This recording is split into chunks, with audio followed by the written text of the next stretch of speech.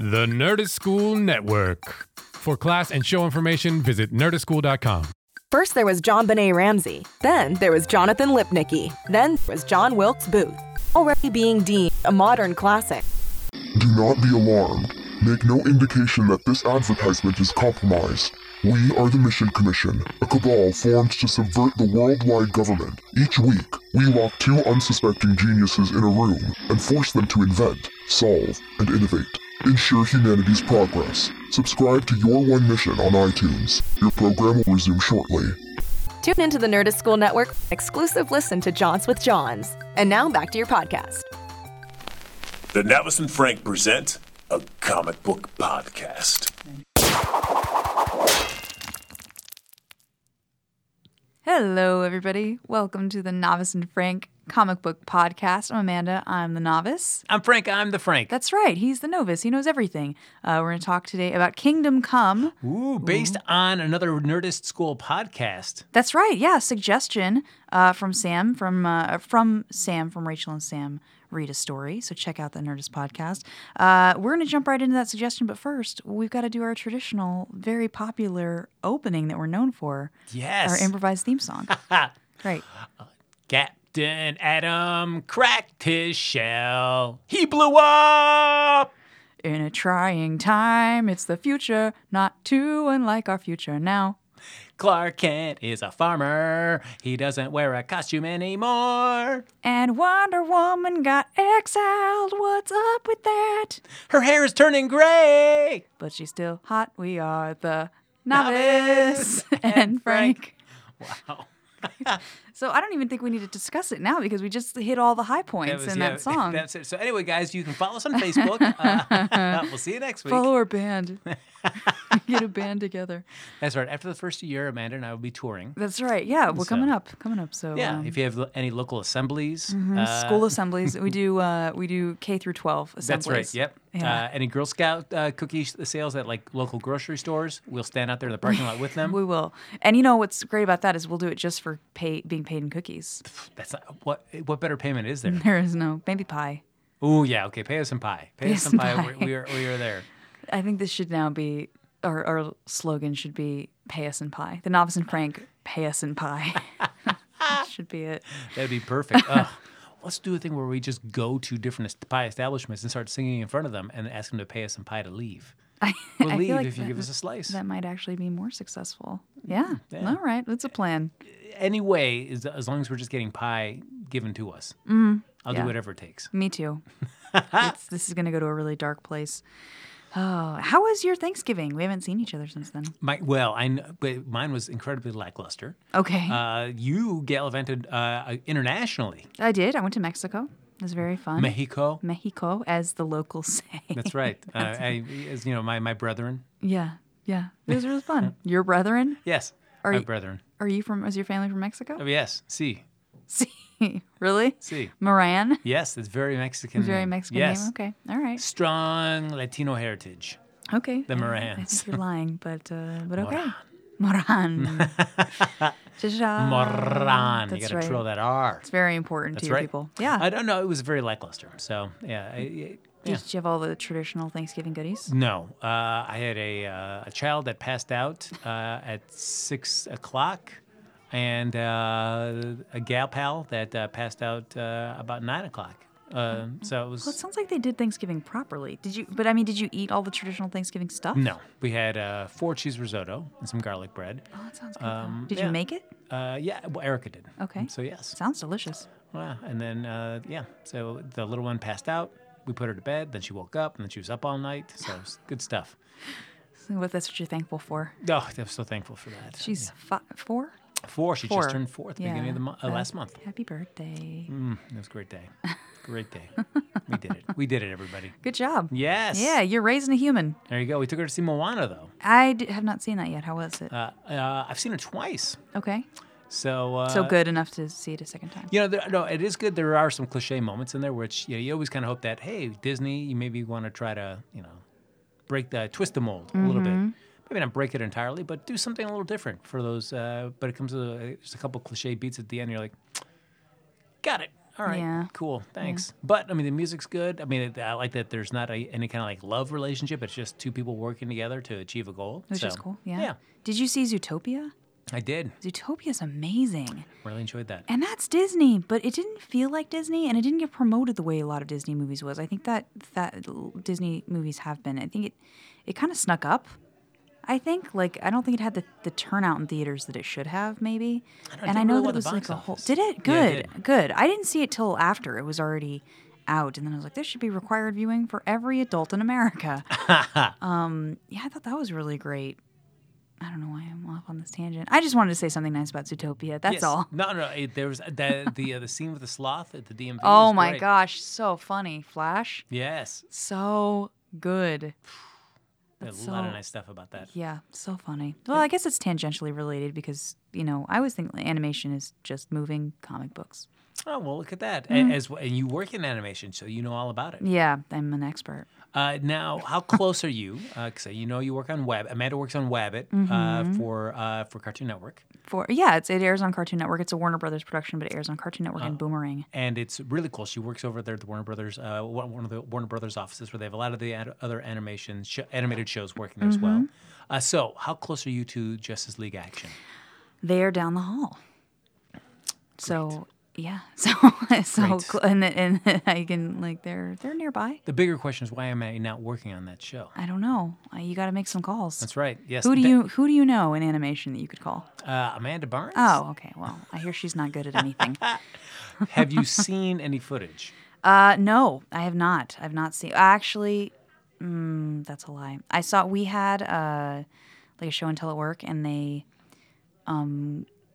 showed little teasers from each show. It was kind of a compilation, like a little sizzle reel from each show. And the stuff I saw looked super cool.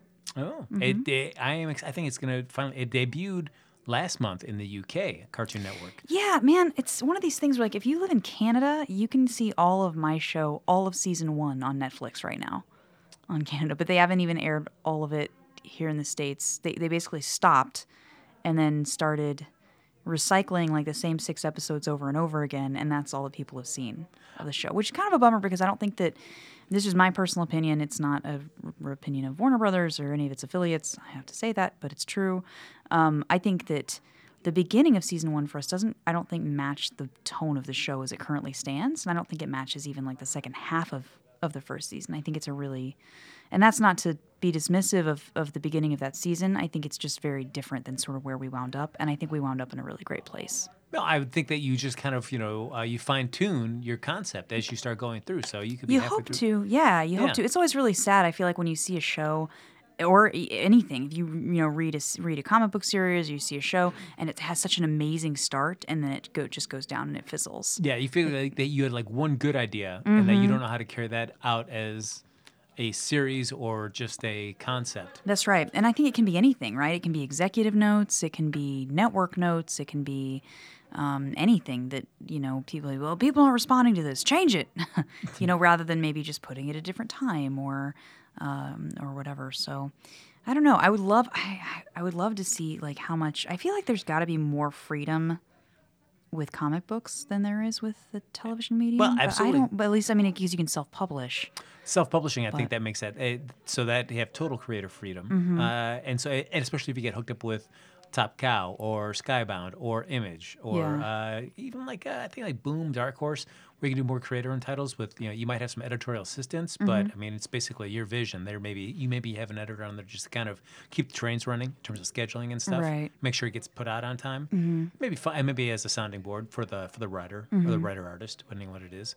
I feel like sometimes the challenge for working for DC or Marvel is that there's always those big crossovers, especially with Marvel. It seems like there's much more of an agenda, Right. that you've got to try to service certain points throughout the year. You got to factor in so many. I feel like when you're writing something like that, if you're writing Rebirth, for instance, any of the Rebirth, you got to check in with 12 people, I feel like, before you add a plot point, because it's tying into other storylines. Well, there was when DC did the New 52, there was a lot of stories being written about how DC editorial was so heavily involved with the creating of those stories that they ended up souring a lot of creators who Kind of ended up leaving. broke the soul a little bit. Yeah, and people like would leave the books and maybe leave the company and go work at Marvel, go maybe come up with a creator-owned title, go elsewhere, just because they just couldn't stand the constant.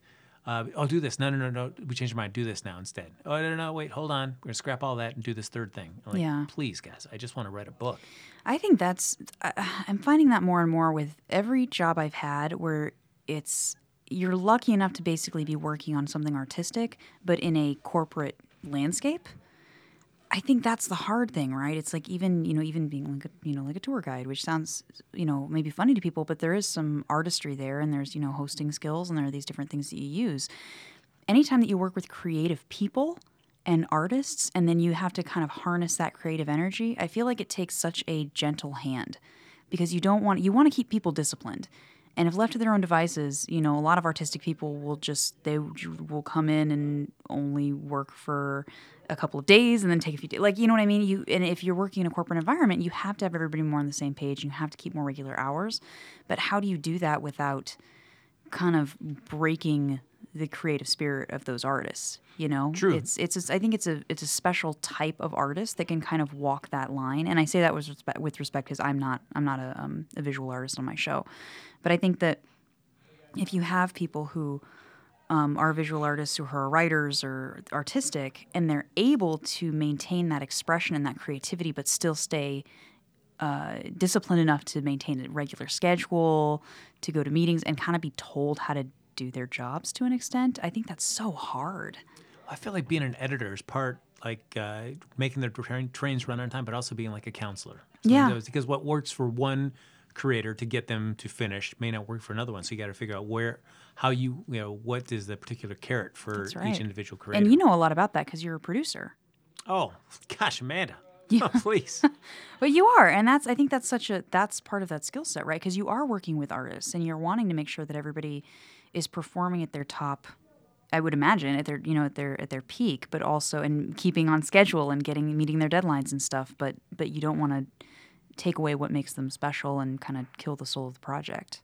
Yeah, it's always that push of how much is it like we need this now, and then also realizing like they are working on this. They may not be moving as fast as you want, but they are doing it. So you've got to be able to pull back sometimes on yourself and like, all right, I can't overwhelm them with just nagging because then that's just going to shut them down as well. Yeah, that's tricky. Yeah. Well, look at that, huh? Yeah. So I don't know. I mean, I would think like any creator. I think that's like the fine line though, because many people who read comics grew up with reading a lot of DC and Marvel books as a kid, like Superman, Batman, Spider-Man, all those characters. And then I could see it's enticing for some creators to finally have a chance to work on those, even though they may have their own ideas. But the idea like, oh my gosh, I love Spider-Man growing up as a kid. Now I get a chance to write them. Yeah. These stories. And then some people will get disillusioned by like, I just want to tell these stories, and then I had to worry about this big crossover event and how my Spider-Man tied into that. Yeah. So sometimes it's great, and some like Brian Michael Bendis, he's been going with Marvel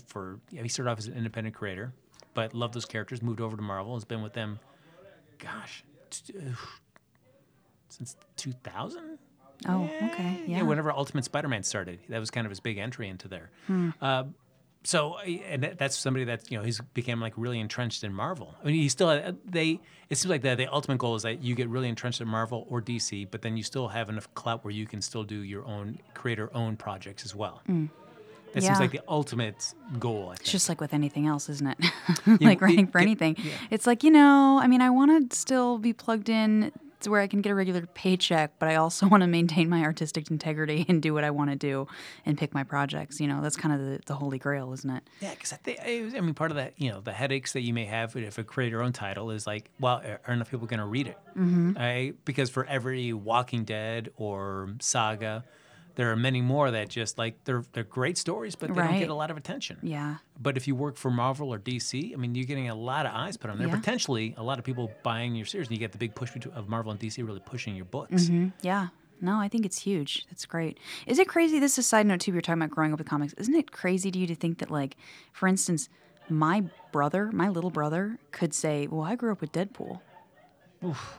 Isn't that weird? That does seem so weird to me. We're old. Yeah, we are. We're super old, I'm man. going to crawl right into the grave. I'm at the end of sorry. this. But it's weird, right? It's like you think about, I mean, for me, it is. It's like those legacy characters or the, the ones that have withstood, so much time. You got Superman, and they've undergone all of these iterations and all of these backstories and all of these things, and he's still standing. He's like an oak, Yeah. Superman's like an oak tree. And so is Wonder Woman. But then you've got these other characters that are these very representative of a different generation and a different mindset and a different dry humor, that is now been around long enough to matter, because Deadpool, I mean, the movie really blew him up, but he wasn't like brand new when the movie came out. No, he'd been around for, I mean, I don't know, for me, it felt like he kind of wore out his welcome, but Yeah. A little of Deadpool can go a long way with me. Yes. I actually didn't want to see the movie, even though I really like Ryan Reynolds. I didn't have any. I was like, oh, that looks so. It just doesn't look like a character that can carry a film. I think for a while there was that trend in television where you had like the ironically detached character. So, for instance, your April in Parks and Rec. Yeah. Right. Who is very funny, and the character is very funny. But I don't want to watch 24 minutes of just April carrying a show. Mm-hmm. And I think that a lot of shows that I saw that kind of were like popular and then sort of fizzled were led with these characters that kind of just don't give a shit. And even she does. Like the character I think had nice development in Parks and Rec. I love Parks and Rec, by the way. I think that her character was like well developed. But when you first meet her, it's like, I don't care, whatever. And that's sort of what I was afraid Deadpool was going to be. Was kind of just be like fart jokes and meh, and like I don't want to watch that for 2 hours. But I actually was delighted by the movie. Well, he's the merc with the mouth. He is, yeah. That's It's really great. I feel like the creating of new characters though is really decreased for Marvel and DC. Yes. Because a lot of creators realize like, why am I giving away this great concept to you guys? It's no longer my creation; it's your guys'. So Yeah. I'll keep the really good stuff for myself. Go off and spin off and do my own series, and I'll just reuse these stable of heroes and villains that you've created through the 60s, 70s, and 80s. Yeah. I feel like if you looked at the 90s, I'd say like maybe Deadpool and Cable might be the two biggest that have kind of like become like legacy, like really enduring characters. Mm-hmm. I mean, I think you have characters like some people from the New Warriors, like Night Thrasher or Speedball. Well, Speedball is he late 80s, early 90s, but some of the characters like that, which just kind of, float around in the bits of the Marvel Universe, but are just kind of like, okay, yeah. Right. Like Sleepwalker. He'll show up every once in a while. It's more like a nostalgia. When somebody grew up in the 90s or really loved that style. Because Sleepwalker shows up. Yeah, Sleepwalker show up. Oh, Night Thrasher. Oh, he's in this? Cool. All right. So you definitely grew up reading those books in the 90s. Yeah. And I think like the 2000s, it may have been like the Runaways and maybe the Young Avengers that were both Marvel books. Okay. Yeah. That introduced some new characters. But other than that, I really don't know of like and maybe Jessica Jones. Okay. Who now is, of course, having sort of a heyday with the Netflix series. Yeah, but she started off as a Max book, so I'm sure like Brian Michael Bendis has got some deal with her that even though it's a Marvel character, he's got some hold on her. Right to her. Yeah. You got to really believe in your character. If you're like, I'm just going to back pocket this and not give it to, because the same character can be your launching off point within a big company like Marvel or DC. But yeah, right. Yeah, you don't own the property anymore. They do, which I think could probably be really heartbreaking. Yeah, and I think it's different for somebody like Michael Bendis as opposed to like you or I going in right now. Right. Brian Michael Bendis had already been there for a while, kind of really entrenched himself with Marvel, has shown that he was a good creator to have on their side, so I'm sure he could make a deal where he still has some ownership of that character. A contract, yeah. As opposed to us where it's like, oh, we get this great character, and they said, great, Like, it's thank ours. you, bye. We'll see you later, It's a take care. $500 buyout.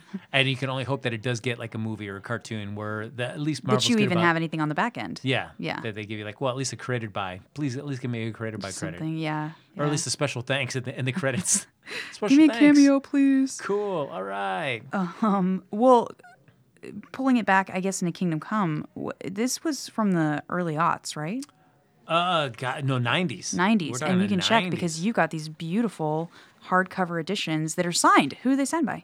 Well, signed by the creators of the book, Mark Waid and Alex Ross. Did you buy them signed or did you get them signed? I bought them signed. Okay. Yeah, they did for a while. Like say, like with Crisis on Infinite Earths or Kingdom Come or even like Dark Knight Returns, they did like a nice little little special like leather-bound It's so series and a pretty. slip They look like case. tiny Bibles. Yeah, well, kind of fitting there, given the, Yeah. our entry character, our point of view character to Yeah. the series, A a man of reverend. the cloth. So this came out. Gosh, what's 1997? Okay, yeah. So there you go, late 97. 90s. All right. So I mean, certainly Mark Waid, Alex Ross. Alex Ross had teamed together with Kurt Busiek and did this miniseries called Marvels for Marvel Comics, and it was basically taking like the point of view of a photographer through the early. Is basically like seeing the world of Marvels be introduced through his eyes. Oh, that's So- cool. Is it a story or is it like a photo, like a collection of photos? It is a story in a miniseries, kind of starting off from like when the Fantastic Four first arrived, and you're seeing all these seminal events in the Marvel Universe, the formations of the Marvel Universe, but seen through this photographer's eyes. Okay. How the common folk look at these Marvels that have kind of descended upon them. So it was a really different change in perspective. Yeah, for sure. Well, and I know it's interesting because the last time we talked about that when we said we were going to read Kingdom Come, Trevor piped up and he said, "Ooh," and you said that you're interesting, giving that this was an interesting choice to somebody who is just getting started. Is that right? Yeah. Okay, so did you think that I would like it or not like it? It's just, it's dense. Yes. And it basically is a culmination of the entire history of these characters. Yes. And so kind of coming into that is a lot to take in when you're coming in fresh. Okay, cool. Yeah, I was interested. I remember that comment stuck with me, but I didn't want to ask you about it at the time because I wanted to read it first and see. So I would try to summarize this, but there's a lot going on because this is 4 parts and an epilogue, right? Yes. Okay. There's a lot happening. There's a lot that's packed into this story. Do you want to try to? And there's a lot of like a lot of theology, symbolism, and things like that in there. Do you want to kind of try to summarize it for our good friends? Well, if you haven't read Kingdom Come, came out in '97, you're truly missing out on. Well, I have some thoughts about that, but basically, we're in the future of the DC universe. So while Alex Ross kind of worked with Kurt Busiek and did like the past of Marvel Comics, he went over and teamed up with Mark Waid over at DC Comics, and all of a sudden was exploring a future of the DC universe. So kind of interesting that Alex Ross became like really blew up on Marvels, and so all of a sudden like his next project was going to be Kingdom Come. It's like the "Ooh." Upside Down. It's Yeah. like the same but opposite. That's right. He's like, now he's exploring the future of the DC universe. This Yeah. is really crazy to see where these characters would go. What would life be like? So you're seeing in the future, it's not a very happy place. You can kind of see real good, I think, excellent commentary on the 90s kind of state of comics and heroes, anti-heroes, things like that, where they've become the norm in that society. And our traditional heroes are kind of faded in the background, so to speak, who've kind of, just given up. So you see Superman, through circumstances that have happened to him throughout the course of the story, is kind of retired from the superheroic life, just tending to the Kent farm, doing his little thing, wearing his overalls like any good farm boy does. As you do. As you do. But, it's like he can't stay out of the action forever. He's had some tragedy, and he's kind of decided to, push himself away from humanity and realize, nope, he's got to embrace it. He's got to take these young whippersnappers. The world's falling apart with all these kind of like freaky anti-heroes just kind of fighting amongst themselves.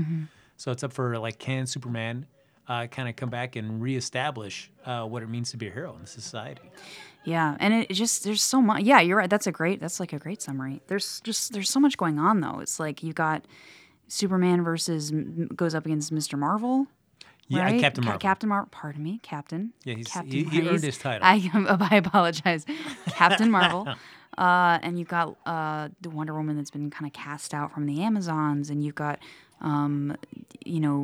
stuff going on with Bruce Wayne, and his kid is now one of these kind of new heroes, right? And you got the lines blurred between good and evil, and all this is kind of being told from the perspective of a minister. Yes. Yeah. I guess it's like a good way, like along with Marvels, but you kind of just to take these superheroic concepts and hopefully easier to grasp or comprehend or have a point of entry in if you just do it through some human that's kind of witnessing these things. It's a great way to have things, a lot of exposition given to that person because this person is a newbie like us to these larger events. So you can do a lot of info dump as a way to like, oh, okay, that's what the deal is. Gotcha. And we see the Spectre kind of guiding him through, showing him all these things. And I had to figure out who Spectre was because I didn't know. I was like, this guy must be somebody important. So I Googled his name because I didn't know who he was. I guess you could think of him. Well, I mean, I depending was on like, his interpretation. Holy Ghost?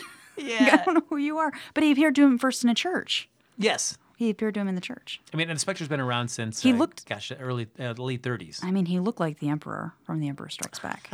That's what he looked like. Yeah, because I would almost think like depending on how they've kind of they've kind of tweaked his like motivation slightly, but I mean, he's basically in terms like like the wrath of God, so to speak. Okay. At least it's certainly in some. And that's actually his deal. in some interpretations. Yeah, he's there to punish. Okay. So you can almost think of him sort of like as like the Ghost Rider, but like super scaled up in abilities and things like that Okay. on a much more cosmic level than our good Spirit of Vengeance Ghost Rider is. Okay.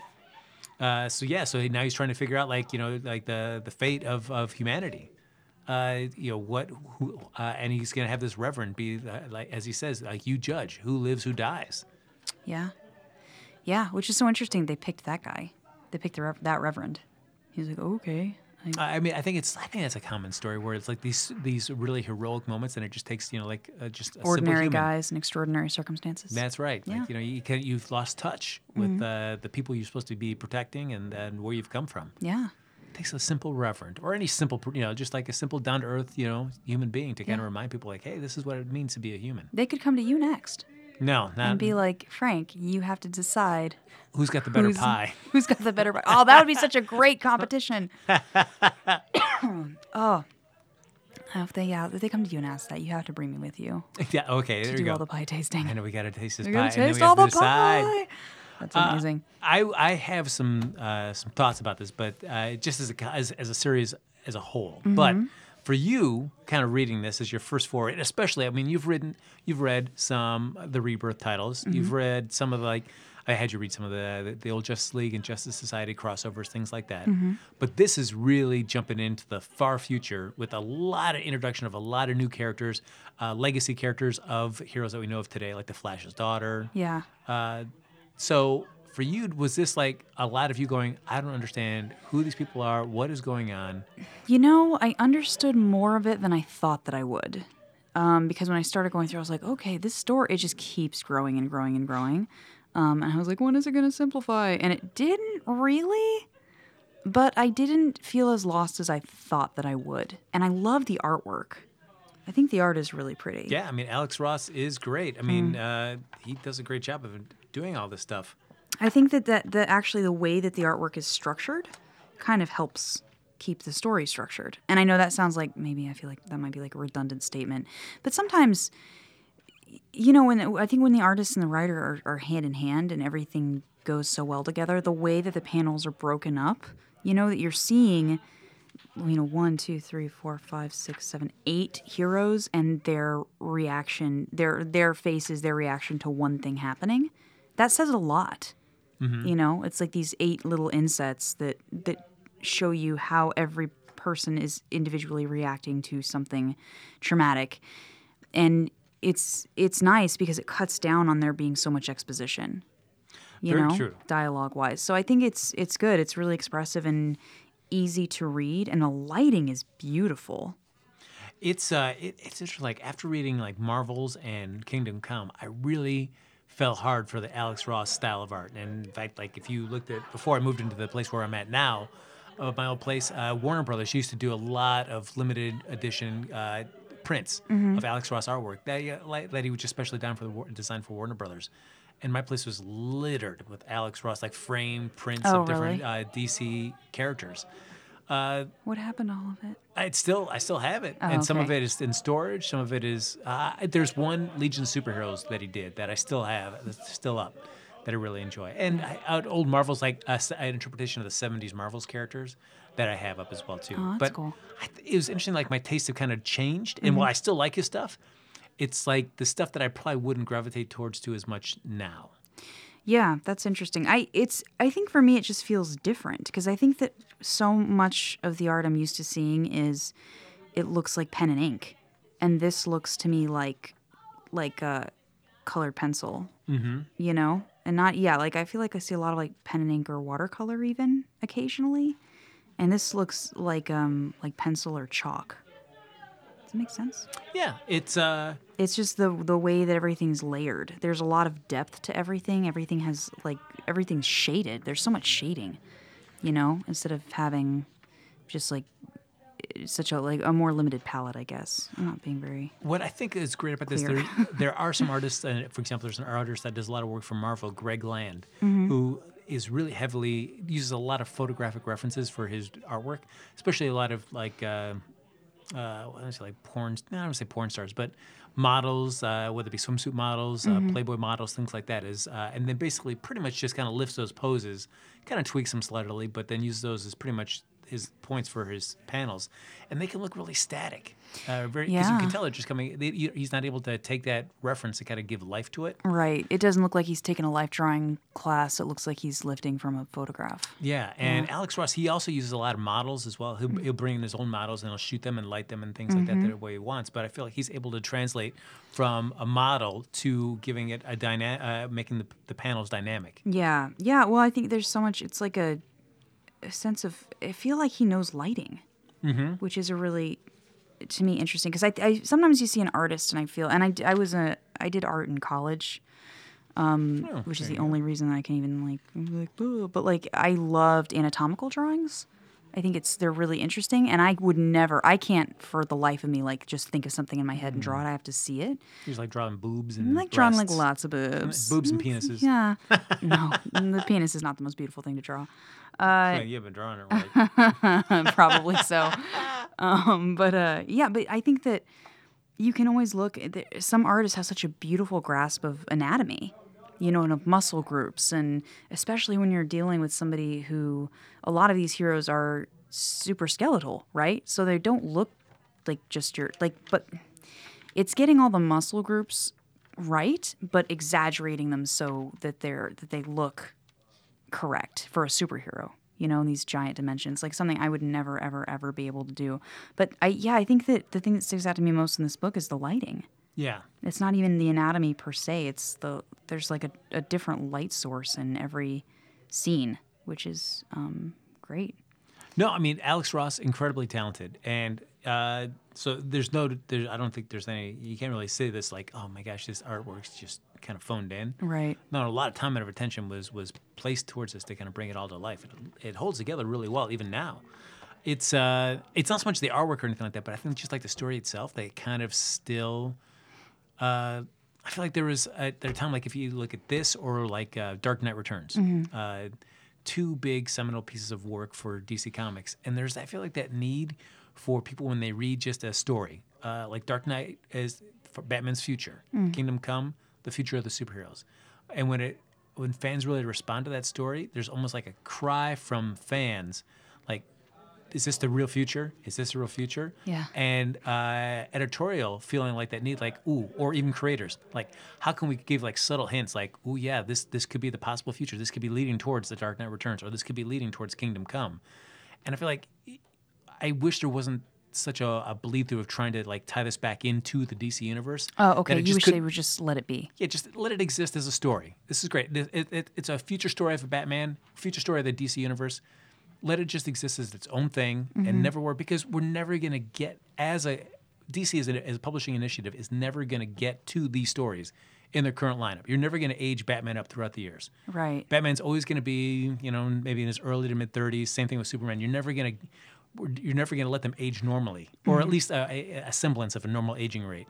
It's not going to be like Gasoline Alley, like a comic strip character where you see the characters age throughout the course. year. Yes. Yeah, in real time. So you're never going to get to these stories. I don't know that it would ever even occur to me to reach out and be like, is this the real universe now? I don't think that would ever occur to me. Why do you think people do that? Because they really enjoy this and they want to feel like it counts in some sense. They seem they don't want to just accept it as a story, oh, this is just a great little one-off story. No, this is a possible future. This is really cool. How are we what can we see now in the current lineup? Oh, okay, of so books? it's more for them wanting to keep it going. Yes, that can kind of ooh, this is going to be the future. We're working towards this. Okay. And creators and editorial will kind of give you hints and teases.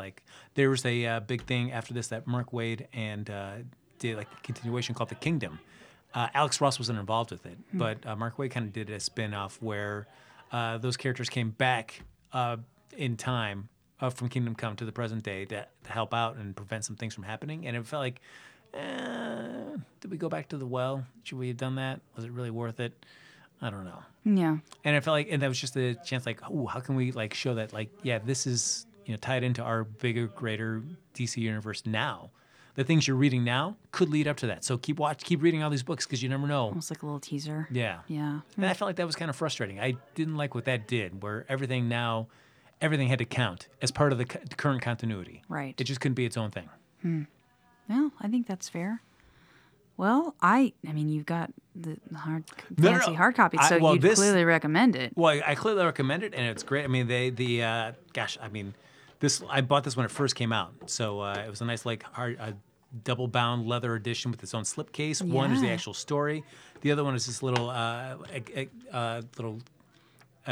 auxiliary book there where it's got like a little supplemental material. Okay, cool. A lot of the character designs, a lot of thoughts from Alex Ross. I was thinking about that being like bonus content. Bonus content, Mark Waid and Alex Ross talking about some of the ideas what they had, like where they came up with the idea for the epilogue, where Alex Ross had the idea like, oh, they should be meeting at the end and talking, and Mark Waid knew, oh, I know exactly what they'll be talking about. Like they both had two different ideas, but they kind of filled in each other's gaps. That's cool. And they were able to kind of come up with that nice epilogue. Yeah, good partnership. Yeah. That's neat. Cool. Interesting, though, that they never really worked again together. Like, I think that's like, well, it just flew too close to the sun the first time. You can't hit that brilliance again. There was a little bit of sourness when they did that sequel again that came out, and Alex Ross was not involved, and he kind of distanced himself. And I feel like that kind of really kind of soured the relationship between the two of them in terms of being collaborators. Do you know anything about why he wasn't involved? Do you think maybe it was just like, nah, I kind of want to let it lie? And the other guy's like, no, we have to do another one. And he's like, do it if you want, but I won't be involved. And and I don't know if necessarily it was Mark Waid saying, yeah, we got to do it. I also feel like it was also like DC saying, hey, this is such a huge success for us. What's a way that we can kind of revisit this? Where's like, how can we continue the story in some fashion? And did you read that? I did read it, and it was called The Kingdom, and I guess it said it was Superman, Batman, and Wonder Woman coming back from the Age of Kingdom Come back into the present DC universe. Okay. And trying to change some things and help out there, and it's like, it was okay. Yeah. The one thing that kind of led into is that it did reintroduce the idea that Superman of Earth 2, who supposedly died in Crisis on Infinite Earths, was still around. So that was kind of cool. So this is a side note, and we can deal with this on another podcast because I know we got to wrap up soon. I am so confused with the whole Superman thing. Superman dead. I don't understand. I don't understand the in whole the current thing. DC lineup. Yeah, I don't understand it. We don't have to do it in the next podcast, but if we want, we can do a little Superman deep dive just of the DC Rebirth stuff, and we'll try to figure it all out. We'll see. Do they deal with all that? So is that? But because he's died more than once, right? Now. He's died now. He's died in the Rebirth, but he's also died before. Is that Infinite Earth? He died. Infinite Earth? He's died. Or in the death of Superman. That's a big famous thing, right? Yeah. In Crisis on Infinite Earths, it was Superman didn't die. He kind of went away. He kind of got his final resting place. But that was Superman at Earth 2. Then he came back in a story, and he got killed. He got pummeled to death by Superboy Prime. Oh God! That was a terrible, terrible ending for that. That was on Infinite Crisis. Yeah, what a we should terrible talk about that at some point because I keep trying, and I'm just like, I don't know what's going on with him. I don't know. And the Superman in DC New 52, he died, and the Superman from pre-New 52 is now back in DC Rebirth. That's that Superman. Why do people keep acting like it's a big deal? He keeps dying. Like every run, you're going to have Superman die at some point. I feel like it sounds like, well, I don't know. My thing is like there was a lot of stuff right before DC, the New 52, where it'd be a lot of Superman crying. Like, for some reason, people really love to do, like, these big events, and it'd always be, like, Superman in the promo pieces. Like, he's crying. Tears of sadness. Please, no more Superman crying. No more Superman crying. I don't need to see that. Ugh. Do you think it's because you're repressing something? I don't know what you're talking about, Amanda. Oh, my gosh, it's already time we have to wrap up this podcast. So this is, I mean, as Trevor was saying, just like a deep cut of late 90s comics. Yes. And kind of like just a commentary on the state of like 90s comics, both DC and Marvel, and even like Image Comics to an extent too, where, it's like a lot of people with guns and weapons and ammo, like Magog, who's just basically like a commentary on that kind of like the cables of the Marvel Universe, things like that. So did you enjoy it though? Yeah, I did. I did enjoy it, and I kind of want to like reread it when I understand more. when I know more things. I kind of want to come back and be like, oh yeah, that guy. I know who that guy is. That's not the Emperor. That's what's the Spectre? Spectre. Yeah, I'll know that right off the bat. I'll be like, yeah. Yeah, I like this one a lot. Did you, if you had to choose which one you enjoyed the more, the writing or the art? I'm guessing the art. I like all the ideas, and for me, that's so much of that is I usually credit that to the writing, but I know that they collaborated so closely. So, I think the art's really pretty. But I do like the writing. I like the concepts that are in here. I can't help. DC had released through their audio division a book on tape of Kingdom Come. Oh, Where they did a whole big audio presentation of this miniseries. Yeah? And Seems like so difficult. How is it? I enjoyed it. There were just moments in there that hearing read aloud, and they added the sound effects and all that kind of stuff. They really brought a full audio narrative to this, so it was really cool. But like those moments at the end where he's the bomb is being dropped and he's Shazam and Spectre's giving Norman Kay that big speech. Yeah. Only you can decide, Norman. Only you can judge. I'm like, oh, it's like, oh, there's parts of that are just like, when I read this book, I just hear that audio. That voice in your head. That's so funny. There you go. Yes. Oh, man. Well, yeah. So this was Kingdom Come. Thank you so much, Sam, from Rachel and Sam Read a Story. So that's another one of our, it's kind of one of our sister Nerdist podcasts. I owe them an apology because they asked me to be on their most recent podcast and read a story with them. And I was really excited about it. I was looking forward to it. And then Sunday, when I was supposed to do it, my ceiling fell in my apartment. Oh, my gosh. Yeah, it really did. And, I just got over that flood. Yes. This all sounds so stupid to anybody that doesn't know me. But, yeah, so I had stuff in my living room that hadn't been yet moved back into my bedroom after the carpet got replaced from it flooding a month ago. And I walked out Sunday, and part of the ceiling in my living room had collapsed and fallen on the floor.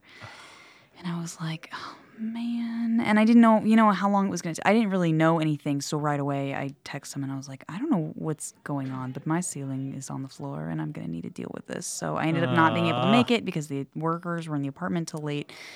And I feel really bad. So I hope that they hear this and know that I really wanted to be there, and I'm sorry, and they have me back. I hope you can reschedule. Me too. I really want to do it. So thank you, Sam, so much for recommending Kingdom Come, because I really enjoyed it, and I know Frank was excited to talk about it. Yeah.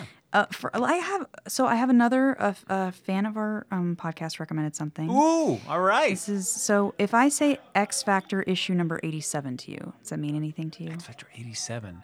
That is not. Is that the Peter David? No, that's too. It's Peter David. Oh, Peter David. Oh, they're sitting down for the therapy session. Okay. Yes. So it's apparently very interesting because it's different than the rest of the series. It is. It's where they're all kind of sitting there and kind of getting. I don't want to say like psychoanalyzed, but kind of. So it's a nice, great character pieces where you're getting to kind of see how these characters tick, especially Peter David, how he's interpreting how these characters are going to tick, and his. What he does with Quicksilver in there, I thought was really cool. Okay. I have not read that, but that one was recommended by RC. Ooh. And so if you want, we can do that. And I know that's what's so weird to me is that it's number 87. It's so specific. And see, when I say 87, you knew it more or less like what it was. Well, especially for that big, because it's a really cool story. Okay. So would you want to read that and or issues around it? Yeah, why don't we do like the 5 issues of like the Peter David run? Because we can do like he did a longer run, but we can just do like 5 issues of it. Okay, which is all that that time. That time, yeah. Okay. So I think I'll double check on the Marvel Unlimited app to see. Because 87, if that was like the first issue, or he had a couple issues before that, and then that ended, and then so whatever it is, we'll do kind of whether that's the first, we do 4 more, or it's kind of sandwiched in between a couple issues. Okay, great. So we'll do like the 5 issues of his run. Yeah. Great. So that's for RC. Hope you're very excited. And so X Factor, and then you just said it was Marvel, because I really don't know anything about it. So does this mean X-Men? It is in the Marvel Mutant Universe side of things. So.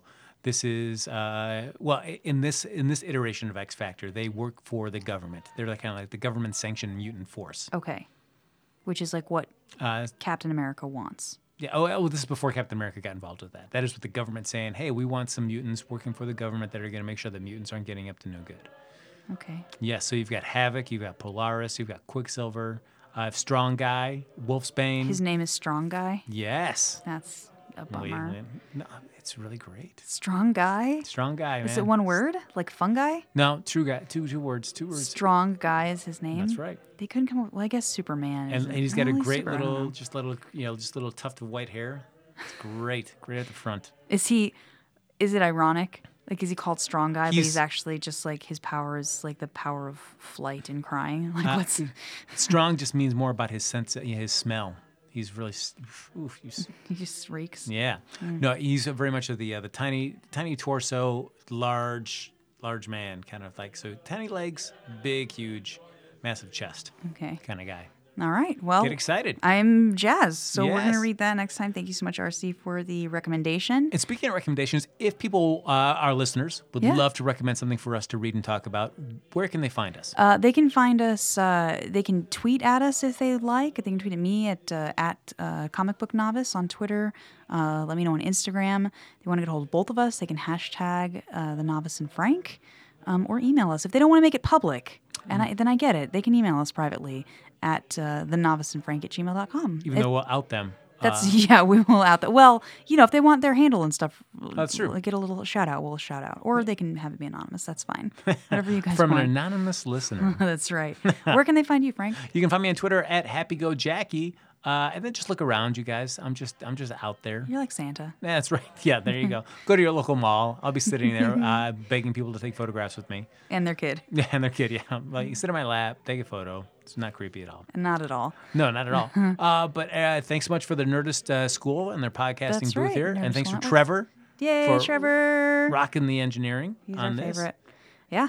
And absolutely. so that does it for this exciting episode of The Novice and Frank. But I guess we have to end it the only way we know how. With a song. Amanda, would you like to kick us off? Sure. Kingdom come, bum bum. Kingdom come, bum bum. Lot of Kingdom come, fun. bum, Lot of fun. bum. Reading it and talking about it. Looking at the futuristic fashions.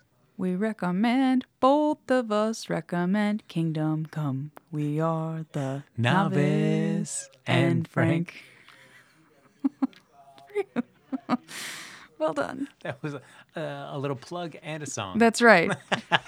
Thanks, everybody. Bye. Bye.